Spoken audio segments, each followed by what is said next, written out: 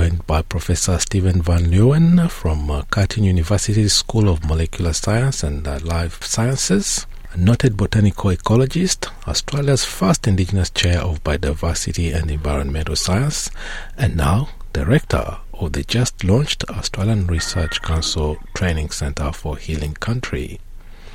Professor Van Leeuwen, welcome to NITV Radio, and can you unpack for us how the newly launched centre will restore country, and he said in a way that actually puts First Nations communities at the centre of building resilient systems? So the centre is focused all about Indigenous people and putting First Nations back into the restoration economy.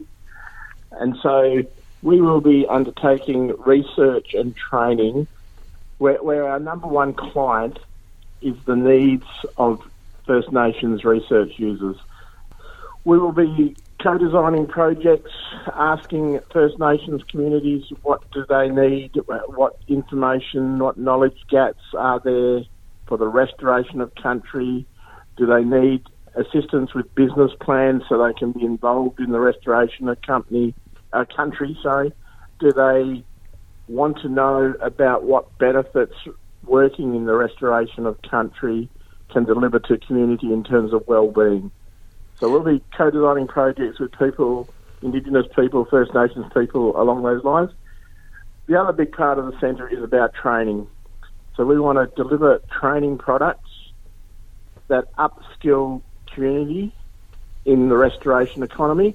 And yes, a lot of that is focused on students, Indigenous students at university, but we're also breaking the mould a little bit, and we'll be, engaging with school children, running school camps on restoration, and we'll also be working a lot with Indigenous land management practitioners who are already working in the restoration economy, such as ranger programs and so forth, providing them with opportunities to get training or new training modules or accreditation for the training they're already receiving and doing on country.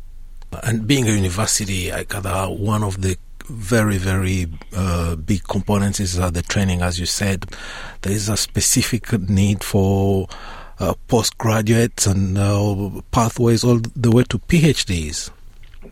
Ideally, we have 6 postdocs and about 16 PhDs in this program. Ideally, all of them, and my aspirations would be all of them will be Indigenous. But reality is there's not enough Indigenous students in university doing environmental science or biology or restoration that will come, we'll be able to fill all those positions with Indigenous. Perhaps next time round, in 5 years' time, there will be a few more.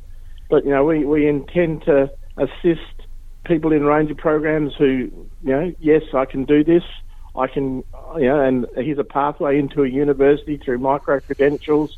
And in 5 years' time, they've, completed an undergrad degree with wraparound support, and they're interested in going on to postgraduate studies, whether that be a master's, a PhD, and, ultimately a postdoctoral position. It said that you're already working with 19 different community organisations. Can you name one or two for us? There's 19 industry partners in Healing Country, which has taken a while to get all sorted, but we've got there.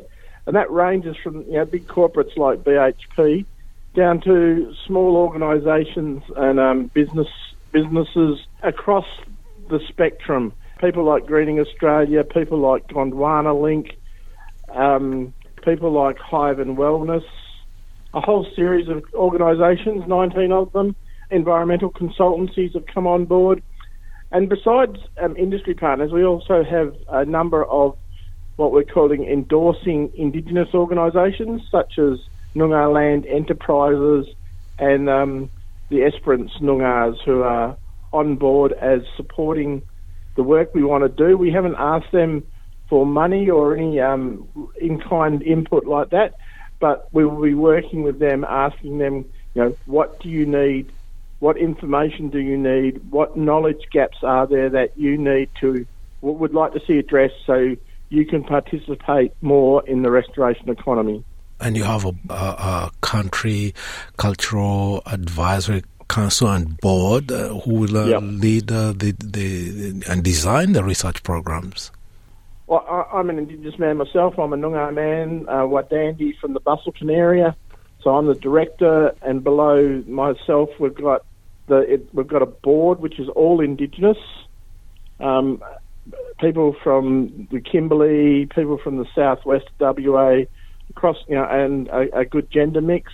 We also have a elders advisory board who provide us the board with the cultural governance and cultural proficiency we need, and they're obviously all Indigenous. And then we've got 3 key research themes. Those are restoration, socioeconomic, and eco-health. And each of those themes is led by a really good academic, high-performing academic person, and they're co-partnered with an Indigenous person. In one of the themes, the eco-health theme, the Indigenous person is the academic, and we're partnering them up with another academic as well. Each of the themes has an Indigenous voice helping guide the research activities and ultimately the PhD, postdoc students, scholars that will be working in those themes. This project is really can be called best practice, a project that blends really perfectly country, healthy culture and healthy communities. Now, will it be restricted to Western Australia, Noongar country, or it can be replicated in other places? When we put the application in, we're in the height of COVID. Yes, the project is very much focused on southwest of WA. Some of our partners are based in the Kimberley and in the Pilbara and in the Goldfields, but again, West Australian focus. We realise that and have discussed that with the Australian Research Council, who are our primary funder.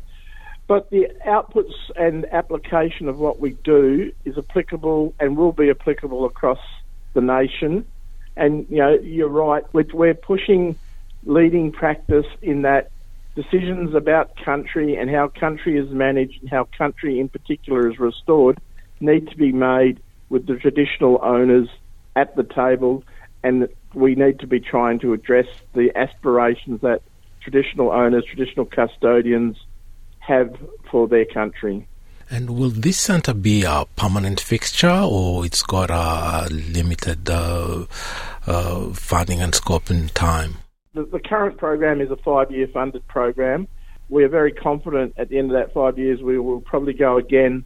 But in the meantime, we are bringing on other partners to help extend the program and extend the coverage that we are working on and number of projects. And, as I mentioned, we have a environmental consultancy that has come on board. They've come on board and they're funding an additional postdoc in our program, which is fantastic. So, they're committed to helping Aboriginal people, in this case, in the restoration of their country, and they're particularly interested in, carbon stocks in the soil and how restoration improves those carbon stocks for a carbon market, for example. Now, before I let you go, any closing words or maybe something we may not have covered you'd like to bring to the attention of our listeners? The opportunities that are currently out there with carbon markets and nature repair markets coming, the opportunities for First Nations to be in the driving seat of what they want done with their country. And it's, this applies not only after mining, but it applies to, the restoration that we need to do because of the climate challenge we currently face, and making sure First Nations are driving that and at the front of that. Now, Professor Stephen Van Leeuwen, thank you very much for taking the time to talk to us on NITV Radio today. My pleasure.